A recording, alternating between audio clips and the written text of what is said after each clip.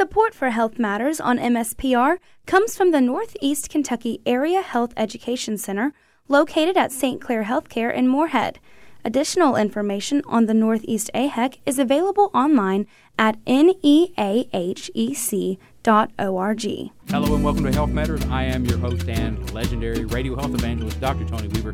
This is a follow-up to our 2020 A New Hope show. I started thinking about, well, what would come next if we, say, copied the Star Wars trilogy, because we like to copy successful things.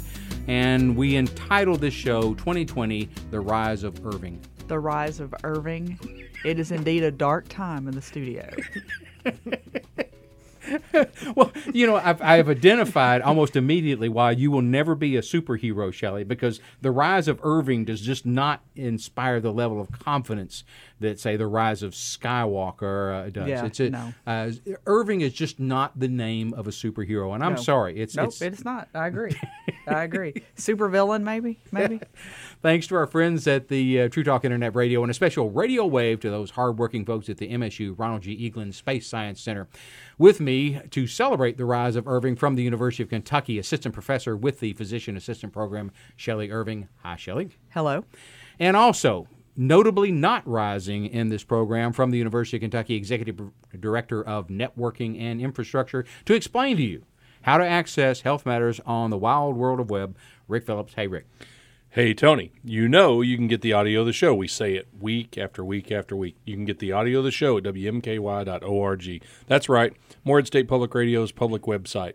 Go there, find Health Matters, look at the list of shows, read the little summaries because, you know, Tony does put a little bit of work into making those. So, you know, let's show him a little bit of gratitude. But most importantly, click the link. Listen to the show over and over. Maybe you heard part of the show. Maybe you love the show so much you want to hear it 6 times. We really don't care. The link's there for you. Use it as much or as little as you want. Send it to a friend. It's the audio of the show. After that, and you've become tired of one-way communication, and you decide it's time to add that second way, go to facebook.com/HM Radio Show, and there you will find a fan page to the legendary Dr. Tony Weaver. And we can talk all you want about topics for Health Matters, kinds of ways to interact with the cast and the crew of Health Matters. You can find that at facebook.com/HM Radio Show. And one more introduction. We have a medical student who's been working with me over the past month from Tyner. I got that right. And everyone, I think, knows it's not downtown Tyner, though. It is the Tyner suburbs. Is that right, Ben? It's not the middle of nowhere, but you can see it from there. Okay. So Ben Taylor is joining us from Tyner, Kentucky. And again, he's part of the Rural Physician Leadership Program, a campus of the University of Kentucky College of Medicine based in Moorhead, and getting his education there. Ben intends to go into rural medicine, a very, very desperately needed field of practice, and we are glad to have him aboard. Welcome aboard, Ben. Thanks for having me. Our sponsor is the heart attack symptoms. We do this I would guess probably about every 5 years. There is a survey about people's knowledge of heart attack symptoms. This is one of those things that is as serious as a heart attack. We need to make sure, in fact, that you know the symptoms of heart attack. It turns out, according to the AMA Journal, they have what they call a network open, which is where you publish things electronically rather than putting them in the magazine. This is the caption of this, many U.S. adults unaware of basic heart attack symptoms. The investigators, in this case, they surveyed more than 25,000 Americans from a variety of socio-demographic subgroups, a nationally representative sample. That is, they tried to include urban and rural. They included various ethnic groups in proportion and so forth. They got 25,000 and change people. They then asked them, which of the following would you say are symptoms that someone may be having a heart attack? Now, I'm not sure how they set this up. There were 5 different sets of symptoms, and they just asked, what would you say, is this a symptom of having a heart attack or not? Those symptoms, chest pain or discomfort, heart attack or not. Ben, you're going to medical school. What do you think, chest pain or discomfort, heart attack or not? I would say chest pain. Yeah, chest pain, as a matter of fact, and the respondents, 92% of them thought chest pain might be a sign of a heart attack. Now, it begs a question. Which one of us wants to play Captain Obvious? 8% of the people out there are saying, well, I don't know about that chest pain thing. I'm not Boy, sure. I sure am uncomfortable. Yeah. Well, now, wait a minute. Women may not have the traditional chest pain. Well, Yeah, Tony, you take that up with her. Okay, we've in this show we both have presented the fact that women may have different symptoms, but Shelley, you may remember as well, a second survey said no, that's pretty much the same, and so I am on the fence on that. I think though, male or female, rather than figuring out, well, since I'm a woman, it's probably not chest pain. Shelley's not going to argue for that. So we'll assume if you have chest pain, you should go to the emergency room. Now, what kind of chest pain? Well, the typical chest pain is the elephant sitting on the chest, a pressure, a heavy feeling in the chest. You feel kind of queasy, nauseated, you get sweaty, those type of things. But frankly, my rule of thumb when I'm talking to patients is anything between your neck and navel you don't understand. If this is a symptom you've not had before, if you are in the heart attack the high-risk group, you're in your 50s and 60s, you've been on this planet for over half a century. You've had many feelings. You've had the wind knocked out of you. You've had your heart broken. You've had to crawl on your stomach. You may have had to escape some death or whatever. Well, if there is something that happens to you in the chestular area that has not happened in the past 50 years, you should get that checked out. Now, the reason for this and the reason we emphasize these symptoms as opposed to gallbladder symptoms or symptoms of a kidney stone is that 2% of the time people just die. And that is not a good outcome unless you're getting an inheritance. So the point is, if you care about somebody, you don't want them to die, and they could suddenly die if they ignore chest pain. So chest pain, 92% of the people said that's one of them. Shortness of breath turns out to be the second one, second most common. And this is the thing where you feel short of breath while you're at rest, or doing something you do every day makes you suddenly more short of breath than it ever has before. The third one, and by the way, shortness of breath was 87% of them. So 13% of people did not know that sudden shortness of breath or increased shortness of breath might be a symptom of a heart attack. The third one, pain or discomfort in the arm or shoulder. Your nervous system cannot figure out where your heart is. You do not have, it's not like your thumb, where if someone sticks a pin in your heart, you go, ouch. It's not that kind of nerve, and so your body just kind of interprets it, and sometimes it thinks that pain is coming from the left arm or the shoulder commonly. And that one we got down to 85.7%. Now, those are not the top numbers, but I'm figuring some of the people are goofing off in the survey. That's what I think. You know, they're just not paying attention. I think they're being smart Alex. I've been around smart Alex most of my life, Rick, and so some people will just say no. Does chest pain a symptom of a heart attack? Why, no. Rick would have said that. He would have been one of those 8% of people who said, no, chest pain, I don't think so. Just to be argumentative. No, I wouldn't have. I wouldn't have went to the doctor in the first place, right? I'd be the guy you get from your house. Not that Rick is argumentative. The morgue or the coroner shows up, not the ambulance. Right. I'm the guy who sits at home and dumb and doesn't call anybody. All right. Can we agree on that, Tony? Yeah, I think so. And the other thing that's kind of interesting is, along with Shelley's idea that the symptoms are different in women, most of the time the woman has a whole bunch of things she needs to do before she goes to the emergency room. That is, in studies after study, the most common reason. That's the discomfort for the husband. Right. The men, I think the men are too stupid to go to the emergency room. The women have too much to do. Yeah. And in fact, that's the number one reason why a woman delays going to the emergency room is they have to take care of the dog. They have to wait till that's out of the oven. Yeah, or the kids are coming home and they need to make sure they're taken care of. And so for whatever reason, people die from heart attacks when they shouldn't. Number 4, feeling weak, lightheaded, or faint. Now, I got to tell you, I know that's a symptom of a heart attack. I would not have put that. I think I'll be surprised if somebody just came up to me and said, "I feel lightheaded. Do you think I'm having a heart attack?" There's one I would have said no. Chest pain, yes. Shortness of breath, yes. Pain in the arms or shoulders, yes. Lightheadedness, no. And maybe. Maybe. I mean, it certainly can. It's about 77% of people thought that feeling lightheaded or faint was a sign of heart attack. And then finally, jaw, neck, or back pain was down to 62%.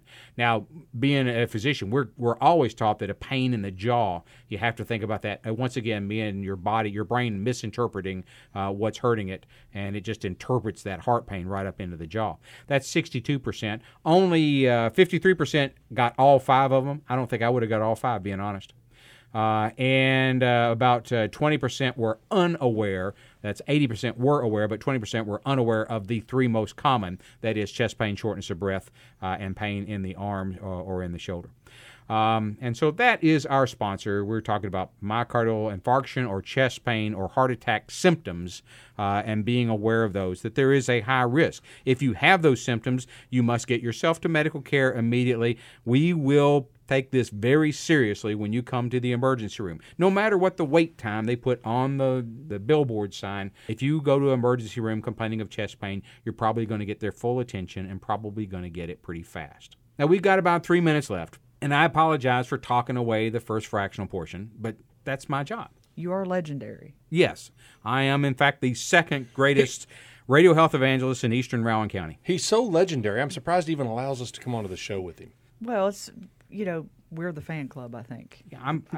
Well, he knows that it's not true right. with me. I am sending emails even as we speak to try to get that minor problem corrected and get you guys off the show. They tried lowering my pay, Tony. That won't work. I wanted to take, now that we're down to 2 minutes and a half, I want to take a minute and just a couple of questions for Ben, because Ben's a very quiet guy. He's not going to say anything unless I ask him some questions. So, Ben, lean into the microphone. Tell them why it is that you decided to become a doctor. When did this first start? About halfway through college. I think I went back in 2013 or at the beginning of 2012. I was kind of like unsure what I wanted to do. I went to college. I started a degree in biology. I wasn't really sure about medicine until about halfway through college when my advisor told me to start looking into it. I know you worked some. Did you take time off from your education to do that, or did you work in your spare time? When I graduated from high school, I was actually a furniture maker apprentice for several years. I took a couple of years off. Family was kind of having some health issues then, and when I went back to school, I was kind of just wanting to do something a little bit different, something that I felt like really mattered later on. Was the furniture making, was that to kind of to tread water while the family issues got straightened out, or did you consider a career in furniture making? I considered a career in furniture making. It was just something I'd always really experienced growing up, and it's something that felt natural at the time. Now, usually you think of a person who's really good with his hands is going to wind up being a surgeon. Did that factor in? I know you're talking now about family medicine, and that's the way you're going to get back to Tyner, but you thought about being a surgeon? It never actually crossed my mind once. The surgical personality, I think people think, well, if you're good with your hands, you should be a surgeon. Actually, there's a certain personality, and that sort of overwhelms how good or how not good you are with your hands. If you are that kind of person, a very regimented, disciplined person, kind of a military sort of a personality, and very much you obey orders, you do things exactly as you were told, those are the kind of people who love to be surgeons. Kind of irrespective of that, of like I said, of what you've been cutting on or joining together before you come to medical school. We're going to talk more with Ben, but we're also going to talk about some other things in our second fractional portion. You're listening to Health Matters on Morehead State Public Radio. Support for MSPR comes from the Northeast Kentucky Area Health Education Center, located at St. Clair Healthcare in Morehead. The Northeast AHEC connects students to careers, professionals to communities, and communities to better health. The Northeast AHEC strives to improve the supply and distribution of healthcare professionals through community and academic educational partnerships. More information is available online at neahec.org. Hello and welcome back. This is the second fractional portion of Health Matters. I'm Rick Phillips. I'm Shelley Irving. I'm Dr. Tony Weaver. This, in fact, is the Rise of Irving show. This is, again, our sequel to last week, which was 2020 A New Hope. And also on the show from the University of Kentucky Rural Physician Leadership Program. Did I say that right? Rural Physician Leadership Program, yes. Third-year medical student, Ben Traylor. Hi, Ben. Hey. Our sponsor for the second time, Heart Attack Symptoms. Just reminding you, they surveyed 25,000 people and published this in the AMA Journal, these investigators, and they had these 5 symptoms of a heart attack, which we feel you should know. Chest pain or discomfort, that is the number one symptom of a heart attack and occurs more frequently than any other symptom. And if you have, again, a heavy feeling, an uncomfortable feeling in your chest, you should get yourself to the emergency room, not after the kids come home, not after you feed the dog, not after you call everyone in the neighborhood to see what they would do with that symptom. In fact, this is time for you to make an executive decision. I have a chest symptom I've not had before. I should get that checked out. Go to the emergency room. I promise you they will not laugh at you if you go. The second most common symptom of a heart attack is shortness of breath. And again, we are still 87% of people recognize that as a symptom of a heart attack. A sudden onset of shortness of breath, a shortness of breath where doing the things that you usually do becomes very uncomfortable because you have difficulty breathing. That's not normal. You should get that checked out. The third symptom they mention, pain or discomfort in the arm or shoulder, also considered a fairly common sign of a heart attack. And again, if you just threw 9 innings, no-hitter baseball, your arm's going to be sore. If you are a left-hander and you threw that, your left arm's going to be sore. But if you didn't really do anything and your left arm and shoulder suddenly gets sore, that's when we start worrying that you might be having a heart attack. 85.7% of the 25,000 people knew that. What if you just get older and your shoulder starts to hurt? Well, that's the problem, isn't it? And this is why so many people go to the emergency room and why we do so much testing is because you were right, Rick. I mean, as you get older, these pains come up a lot of times. Can we back that up and have him say that again? He said I was right. Didn't you hear him? He said it right on the air. No, I don't think I did, actually. I don't remember that at all. I really think we should play Shelley, that do you back. remember that? I don't think so. Ben, you were here. Did I ever say Rick was right? Considering you control my grade, I'm going to naturally side with you. All right. So I think we're pretty much united, Rick, that I don't know where you got that idea. As you get older, you're going to get more aches and pains, but you're also at higher risk for having a heart attack. I'll say again, it's almost like if you get a symptom that you've not had before, this is something new, this is something different, and it's what we call a visceral, sort of like a stomach ache. It's not a sharp pinprick. It is a feeling that wells up in you like a stomach ache, except it's up in your chest, or it's in your jaw or in your arm. Those are the things you worry about.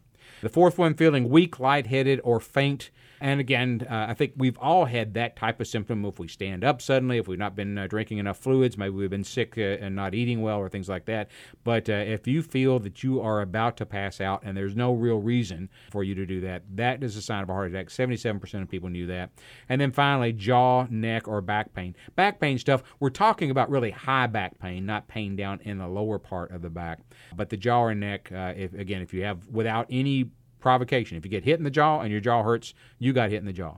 But if you have jaw pain and you didn't get hit in the jaw, 62% of people recognize that as a symptom of a heart attack. If you come into the emergency room and you said, I don't know, I was just sitting there and I had a pain well up in my jaw and it felt almost like a toothache, and then it went back down and went away, you will be checked. Your heart will be checked. I mean, those are common symptoms of having a heart attack. Of these people, as we mentioned, about half were aware of all 5. 20% were unaware of the 3 most common, and 5% were unaware of any symptoms. And I think those were just people who just didn't want to answer the questions, I think. Being male, Hispanic, born outside the U.S., being uninsured, and lower income and lower education associated with unawareness. And about 5% of people, of these people, the 25,000, said if they were having those symptoms, they wouldn't necessarily call an ambulance. They would mosey and sashay on down to the emergency room rather than being in any sort of hurry. Like Rick. Exactly. You see how Shelley has become empowered by having her own show? Shelley, Yes. watch it. Hey, I have a buffer now. Watch it. There's somebody between us. We've got Ben here to settle arguments there, and since, as he alertly pointed out, I control his grade, I think I'm in a pretty good position as well. And Shelley's feeling just absolutely ebullient over there. So we're doing all right. All right, next up, Ben, this was January 8th from CNN, and you may have seen it from many other outlets. The U.S. cancer death rate has the largest ever, let me say again, largest ever single-year drop. We dropped, the overall cancer rate dropped 2.2% in 1 year. This is astounding. I mean, we had hoped to keep it level. We've seen kind of a gradual, slow, fractional percentage decline, 2.2%. And the other encouraging thing about it is the biggest driver of this was a sharp decline in lung cancer deaths. I've got mixed feelings about this. I'm still not sure why. They had 2 analyses. The author said, well, gee, we've got such great treatment for lung cancer now. And it has improved, but I don't think it has improved enough to cause a 2.2% single-year decline in death rates from all cancer. I mean, that's asking a lot. We're not smoking as much. We are just beginning to detect lung cancer early. Just a reminder, if you've been smoking more than 30 years, quit less than 15, if you are ages 55 to 75, you may be eligible for lung cancer screening using a CAT scan. They pick the lung cancer up when it's still a small spot that can be removed surgically, and you are cured of your lung cancer. If you wait till you cough up blood, till you lose weight, till you can't breathe because your lung has collapsed, you will not be cured. And if we find it on that CAT scan, we can cure it. So maybe it's the new chemotherapy. Maybe it's smoking cessation. Maybe it is the screening. It's probably a combination of all three. But in this analysis, I couldn't tell what's really driving this. My worry, if it is the smoking cessation, is what we're doing is driving lung cancer down into the lower income levels. Smoking rates among people who are high school educated, on disability, low income, are close to 50%, whereas even in the state of Kentucky, if you're college educated, the smoking rates are down around 12%. You know, if in fact what's happened is wealthier people who control the research purse strings, people are deemed important in healthcare, if those people have stopped smoking and lung cancer death rates drop, it may take our eye off the lower income people. I'll take it. I'll take a drop in cancer death. But I hope But it doesn't feel right that way, Tony. It'd be different if we lived in a state where everybody per capita, we were wealthy. But, I'm looking at statistics from a technology standpoint where Kentucky has near the worst broadband in the entire U.S. I can't imagine how a Google or an Apple or anybody that had any technical savvy would want to move to Kentucky right now. What you're basically saying is we're doing better, but we're not. Right. If our policies were equitable, then the death rate would drop in all income groups. And they haven't really analyzed that. They got the overall numbers. That's where I'm going to be looking. We know, that it's harder for low-income groups to access health care, to get the chemotherapy and all these new treatments that they've got. We know also that the screening that with a CAT scan is going to cost money. If you don't have insurance or you're underinsured and you have a big deductible, you're not going to do that. Now, it is true. Medicare and the Obamacare insurances will pay for the screening entirely. They pay first dollar, but other insurances may not. It is possible for you to have insurance that would make you pay part of the fees for the CAT scan. But are there some insurance barriers as well if someone who maybe has some underlying chronic disease or they get an acute illness and they get a CT of their chest for some other reason? Doesn't that interfere with their ability to get the screening CT?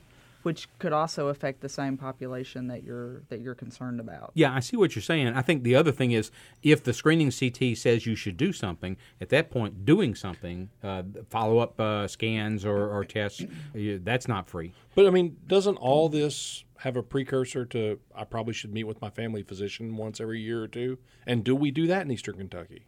Do we have enough family physicians? Well, yeah, you know what I'm saying. I'm saying we're putting apples we're not even putting them in front of the cart. We're putting them a half a mile down the road in front of the cart. We got bigger problems, in my opinion. We can't just settle for the rates getting a little better and saying, oh, yeah, we're doing good. No, Kentucky is a technology desert. And which means our education levels aren't high enough. It means our socioeconomic disparities are greater. There's a ton of things that just mean it is bad. And so I'm sorry, Tony. I'm going to rain on your parade down there. I know. I'm always accused. People accuse me. They say, you don't ever bring in any good news. It's always bad news. I bring in good news. Let's repeat this again. In 1 year, the single largest reduction between 2016 and 2017, the single largest reduction in cancer death rate in history, 2.2% plunge. CNN used the word a 2.2% plunge occurred. Meanwhile, I have gotten nothing but grief. I have reservations about this data. I'm wanting to see how it's playing out among the people that we have here in Eastern Kentucky. Okay. Is the data bad, or are we finally, as a group of people, a group of society, learning how to mine data correctly? Are we finally starting to be able to turn over rocks and look in the right places with the data to where now all of a sudden we've split this data up to where it appears as though we're 2% better? Is it a mining problem, or are we taking the exact same count last year? Didn't change the numbers, didn't change the methods, didn't change anything, and said, you know what? Or did we refine the pool of data to get to a number that looks better? No, but you look at the things that drive this. One, better chemotherapy. Absolutely. We have something called checkpoint inhibitors that are just phenomenal drugs. Why does a cancer survive your immune system? Why can't you wipe it out? It actually creates checkpoints that damp down your immune system. We figured out a way to stop it from damping your immune system and unleash your own immune system. Now, the early efforts, your immune system could get overwrought, and it could itself cause havoc, an overactive immune system. But we've refined the process now, and we can let your body go after the cancer where it is, which is a much better idea than chemotherapy. We do have more targeted radiation therapy. We have a screening program, although we're still not using it. The screening rates, about 5% of people who are eligible screen for lung cancer, whereas around 80% or more of people who are eligible for breast cancer screen. So we've still got some work to do there. But we are screening. We do have better chemotherapy for all types of cancer, and our smoking rates have dropped. So the drivers are there. It makes sense that the cancer rate would drop. In my dreams, I hope it's dropping for everyone. In my waking mind, I'm worried that it is dropping for some people and not dropping for others. I don't have that information. Well, it's dropping for people who go see their physician on a regular basis. But, I mean, again, I think there is a group of people in Kentucky that probably seeing their doctor all the time on a regular basis is not in their normal game plan. Cancer rate has been falling since That's him moving on. Yeah. 1991, as of 2017, lung cancer has dropped by 51% among men since its peak in 1990, 26% among women since its peak in 2002. Rate for female breast cancer, death rate fell 40% since 1989.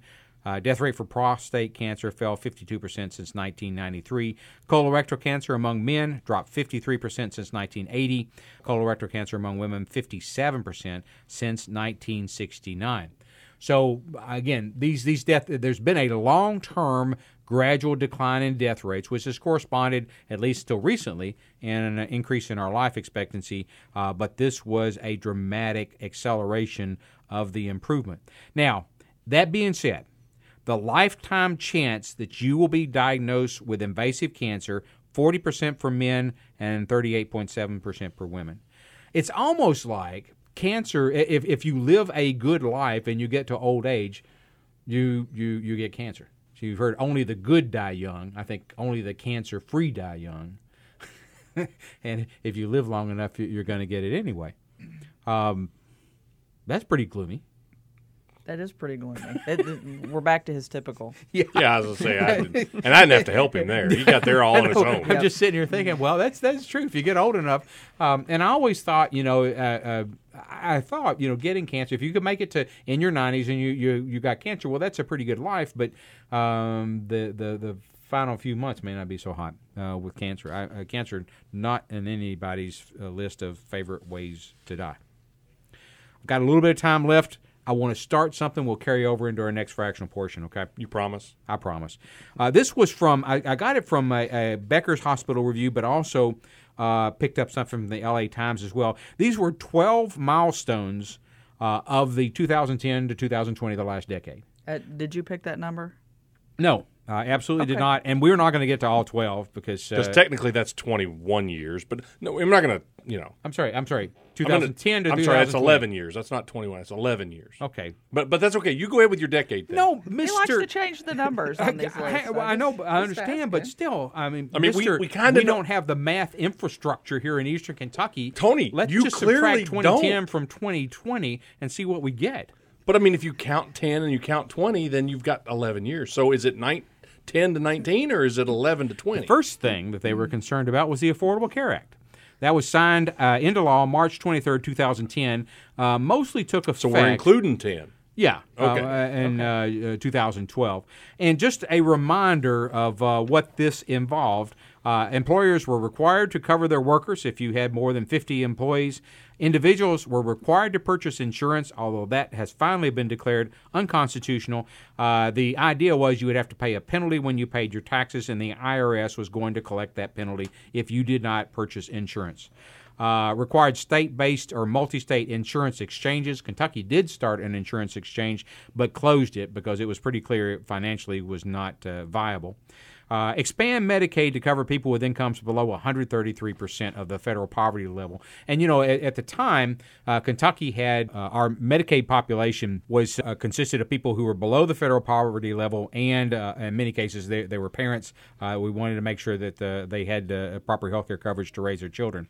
When we expanded our health care coverage in Kentucky, the majority of that expansion occurred as Medicaid expansion. This is the legacy of the senior Beshear administration, was that Medicaid expansion, a lifeline to rural hospitals, and a godsend to people in eastern Kentucky.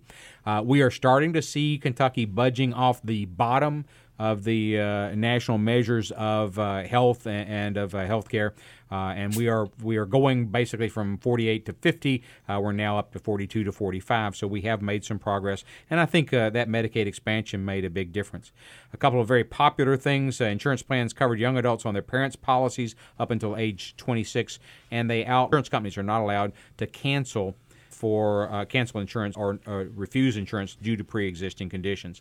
Now, the Beckers people say, and I think this is so, this was audacious. It was passed with a wide Democratic majority, both houses, and the Obama administration. As we have more of a two-party Congress than we had at the time it was passed, they have steadily chipped away at it. The courts have also ruled certain elements.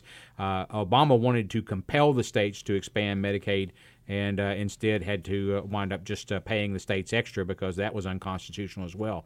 So there were several parts of it that were unconstitutional. It has been eroded somewhat, but it has produced, with Medicaid expansion, it has saved rural hospitals and also has increased the number of people who are covered, although obviously the next decade will bring additional changes.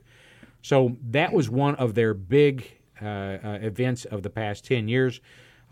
We'll cover some of the others in our next fractional portion. I do want to get to, they mentioned as one of their top ones, rural hospital closures, and there were several advances in medicine we'll talk about in our third and final fractional portion.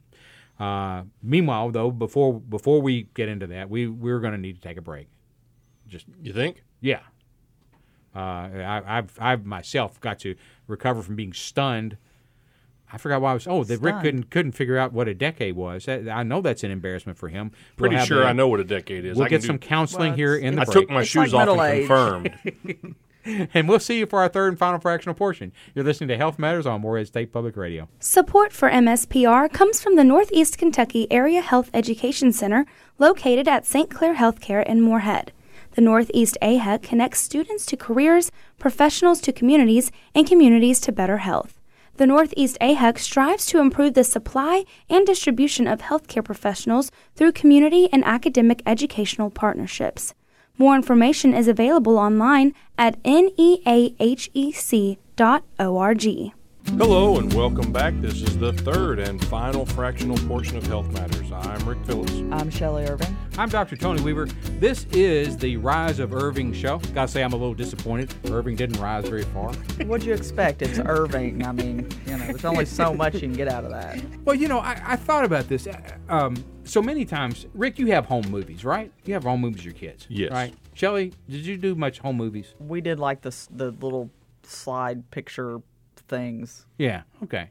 Well, I saw a movie, Once Upon a Time in Hollywood, which is not a bad movie. A lot of bad If language. you have 3 hours and are bored, sure, go ahead and watch it. And they inserted the actors in that into vintage movies to show, that this fictional person that they had that was lived right next to Sharon Tate and was involved then with the Manson's cult. They inserted them into actual movies. And I thought to myself, wouldn't it be cool if you could go to a place where instead of having home movies or taking a picture of yourself posed on the steps of some building, what if you could just stick your kids into an actual movie where they would star in, again, Star Wars or...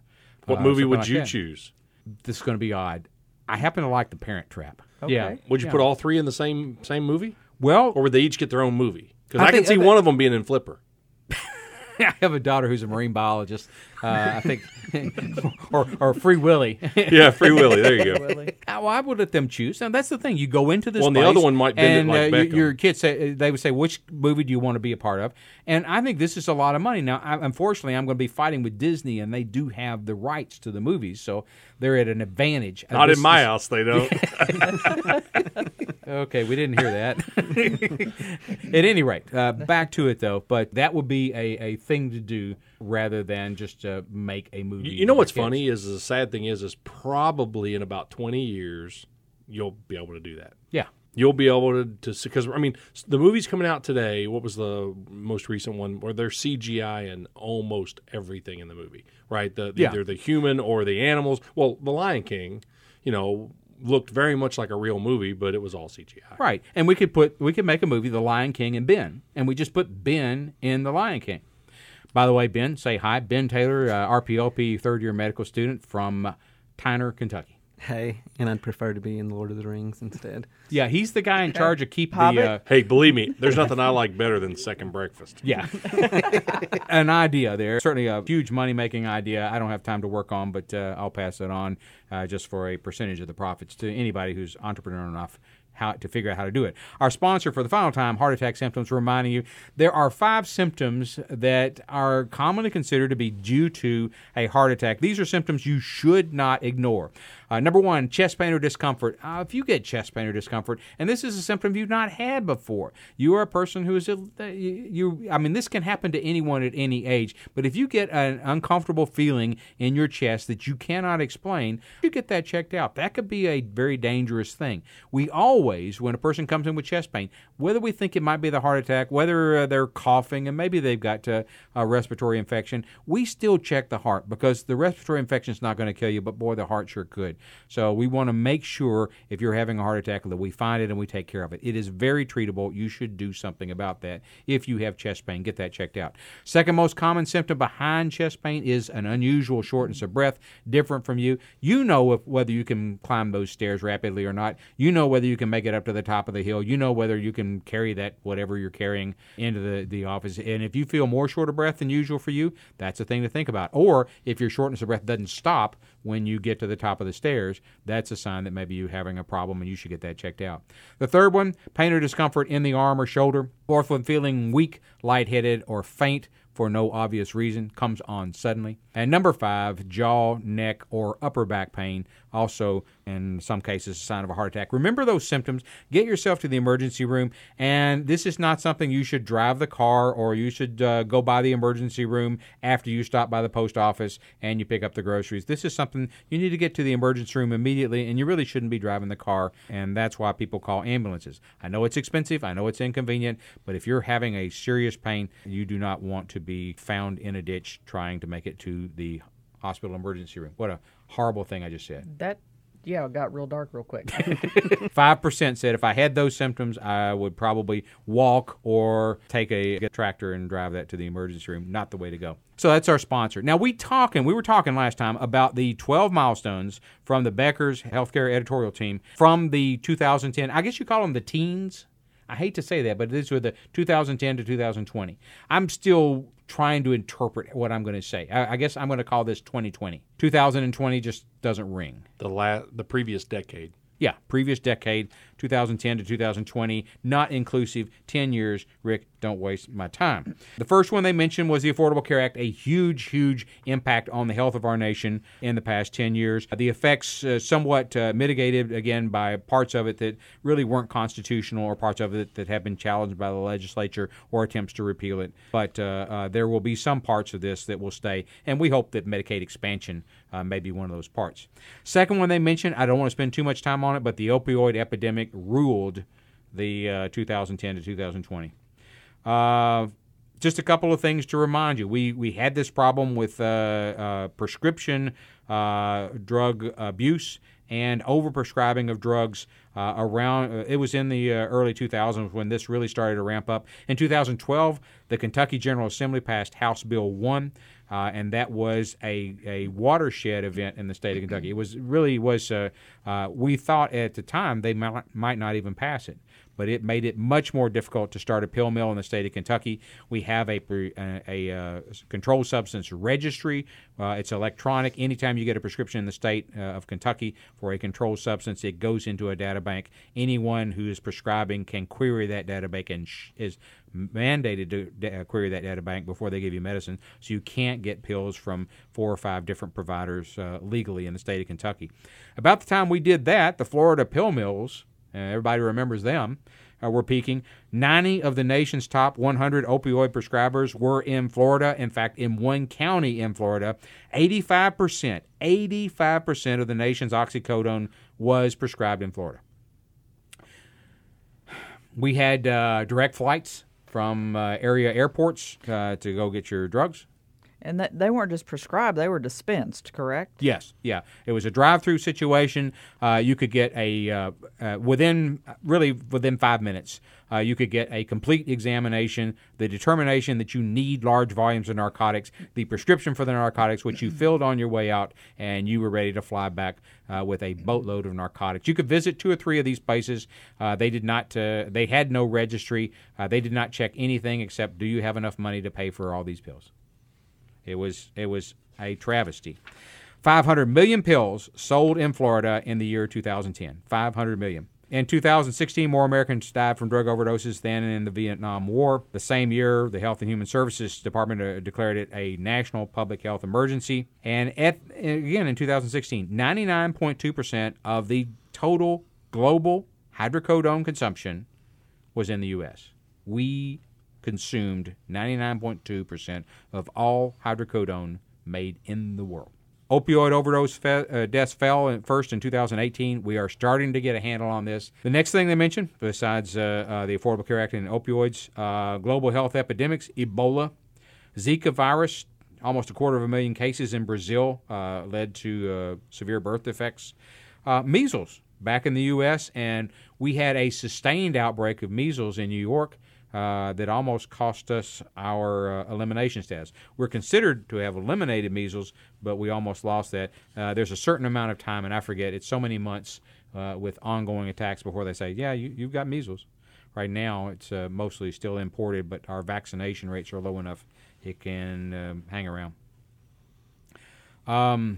The vaping, which was in 2019, as of January 2020, 2,600 hospitalized cases, 57 deaths, 82% reported using THC, which is the active ingredient. Do you mean they just started tracking in 2019, or because vaping's been around for vaping's been around for a while, and there was it was either Wisconsin or Minnesota. They noticed a cluster, so they reported them, and after that, other places started looking. Rick, so I think the cases that happened before they became aware of it, and also some cases may not have been properly diagnosed. 2,600 is probably a low number. Well, I know for several years we've been kind of talking. I wouldn't say up. We've been talking down, the vaping process. It's just adding flavor to it. It's there's something wrong. Right. Well, this looks like it's too good to be true. People who were essentially vaping marijuana, there was I think it was a vitamin E analog additive that they put in that, and that seemed to cause the problem. But I hope if you're thinking of a career in vaping, that you realize this can happen again with another product. We don't know enough about these things to inhale them in your lungs. Try not to inhale things that you don't know what they are. Well, really, when you're talking about inhaling things, isn't it best just to keep it to oxygen? Yep. As much, really, isn't it? Wouldn't the lungs prefer it be a 21%? Yeah. Well, this the Australian Open is about to start, and with the fires in Australia, they're not sure that they can actually play tennis there. And you think, well, if they're worried about that, then somebody should be worried about setting fire to something and inhaling it directly. Whether you vape it or whether you combust the leaves, none of that's really a good idea. So I think. Think about when something that's like physical. When something goes down the wrong pipe and all of a sudden like a seed goes down and all of a sudden you're in this massive coughing fit. Your lungs just don't like anything that's not oxygen. Let's be honest. Yeah. Right. So those were a couple other things that they mentioned. They also mentioned healthcare spending hits $3 trillion. The United States is paying $3 trillion for our healthcare Do they system. ever normalize that for, over time? So, I mean, it's easy to say 3.2, trillion, but, the fact is in 1980, the dollar wasn't worth the same strength it is today. So do they ever normalize that? Though sometimes those numbers kind of frustrate you because, gasoline is at an all-time high. No, it is not. Gasoline, when it hit $4, it wasn't at an all-time high, right? It was high. It was much higher in the 80s when it was $1.80. Yeah. Well, it has year after year outpaced inflation. We had 5 years of low growth, but then in 2014, it jumped. And there's a lot of arguments about why it jumped. We saw the drug companies suddenly raise the prices of drugs that had been dirt cheap. A pill that costs a nickel a tablet suddenly goes to $10 a tablet. So we saw them raise prices rather suddenly. New drugs were developed. New techniques were developed. Hospitals are getting wealthier. Physician salaries certainly haven't taken any hits. And so there are a bunch of drivers of this, but since 2014, we have consistently exceeded inflation. So I think the answer to your question is it is not like the other things where really the price is just natural inflation. This is something that economically I really worry about. The next one they mentioned, rural hospital closures. I want to spend just a little bit of time with that. 1 in 5 Americans lives in a rural area, depends on local hospitals for care. 120 hospitals closed over the past decade. Rural hospitals closed, 35 states have seen at least one rural hospital shut down since 2010, but the 14 states that did not expand their Medicaid system, out of the 120 hospitals, 101 of them were in those 14 states.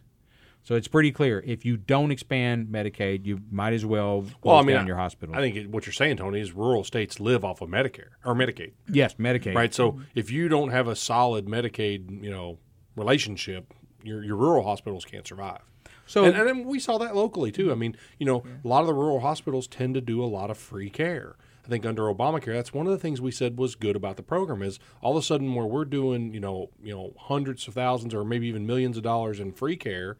Now there's some revenue coming in for that free care. So it was really good for the rural hospitals. So, again, but that's only obviously in a state that has a good Medicaid plan. And Kentucky actually is not bad. They have managed to shore up their rural hospitals and done fairly well. Now, what happens when these rural hospitals close? Well, maybe they're low-quality hospitals.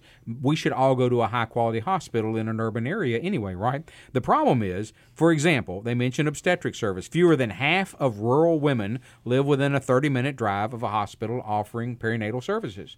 Now, if you are pregnant and you have to drive an hour for one way for your doctor's visit, are you going to? Yeah, exactly. Are you going to cut corners? And again, this is no fun for any of us. It sounds easy on the radio, like, no, you shouldn't. You should. But the fact is you're feeling healthy. Things are good. Maybe you didn't have any morning sickness. Maybe your mom, maybe you're having a better experience than your mom and your grandma and all the people that you're talking to in your family. Maybe there's a reason why you're led to believe that, I probably don't need to make that drive down to Lexington and in the dark and get back in the dark and, deal with I can certainly see that happening. Yep. So I'll go with one more.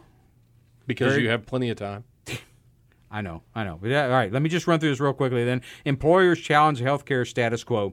In 2019, the average annual premium for employer-based family health insurance grew to $20,500. That was the first time it was above $20,000. So Amazon, Walmart, Berkshire Hathaway, Boeing, and other large companies said enough's enough, and they've actually started creating centers of excellence. They selectively refer their employees to certain health systems because that's the only way they feel they can get their money's worth. And speaking of money's worth, you have gotten yours. Rick, can you please get us off the air? Special thanks to our Morehead State Public Radio producer, Shamari Mosley, and to Eric Bilbrey, who wrote our Health Matters theme song, and to you, our loyal radio fans. Remember to show your support for Health Matters by visiting our digital empire. To listen to the show, go to WMKY.org or visit us on Facebook. Just do a search for HM Radio Show. For our crew and the supportive folks at the Northeast AHEC, thanks for listening to our show. And remember, in many ways, Health Matters is similar to the new flu medicine, Zofluza. Over-the-counter medicines just treat symptoms, but Health Matters and prescription Xofluza work differently. They attack the flu virus at its source with just one dose. They can help you feel better in just over 2 days, but you need to listen to our show within 48 hours of your first symptoms. Health Matters and Xofluza work with just one dose. On the average, most patients felt better in 2.3 days versus 3.3 days with placebo pills. Prescription Xofluza comes in 2 tablets taken at the same time. Health Matters comes as a 1-hour show, which you can listen to anytime. Health Matters and Xofluza are safe for the treatment of the flu. In clinical trials, side effects with Xofluza were similar to or lower than placebo. Health Matters causes nausea and disgust, but symptoms stop when you turn off your radio. Xofluza is a prescription medication used to treat the flu in people 12 years of age and older who have had flu symptoms for no more than 48 hours. Health Matters is just a radio show for mature adults. It is not known if Xofluza is safe and effective in children younger than 12 years of age or weighing less than 88 pounds. Health Matters is definitely not safe for children. Please have mercy on your kids. Do not take Xofluza if you're allergic to baloxavir, marboxil, or any of the ingredients of Xofluza. If you know what those things are, maybe you should just start your own drug company. Before you listen to Health Matters, tell your healthcare provider about all of your medical conditions, including if you plan to become pregnant. It is not known if Xofluza or Health Matters can harm your unborn baby. Whatever you do not take this stuff lying down. See your healthcare provider within 48 hours if you develop symptoms of the flu. Also, get out this week, make a healthy change in your life, and tune in next week for more exciting news from the world of medical research on Morehead State Public Radio.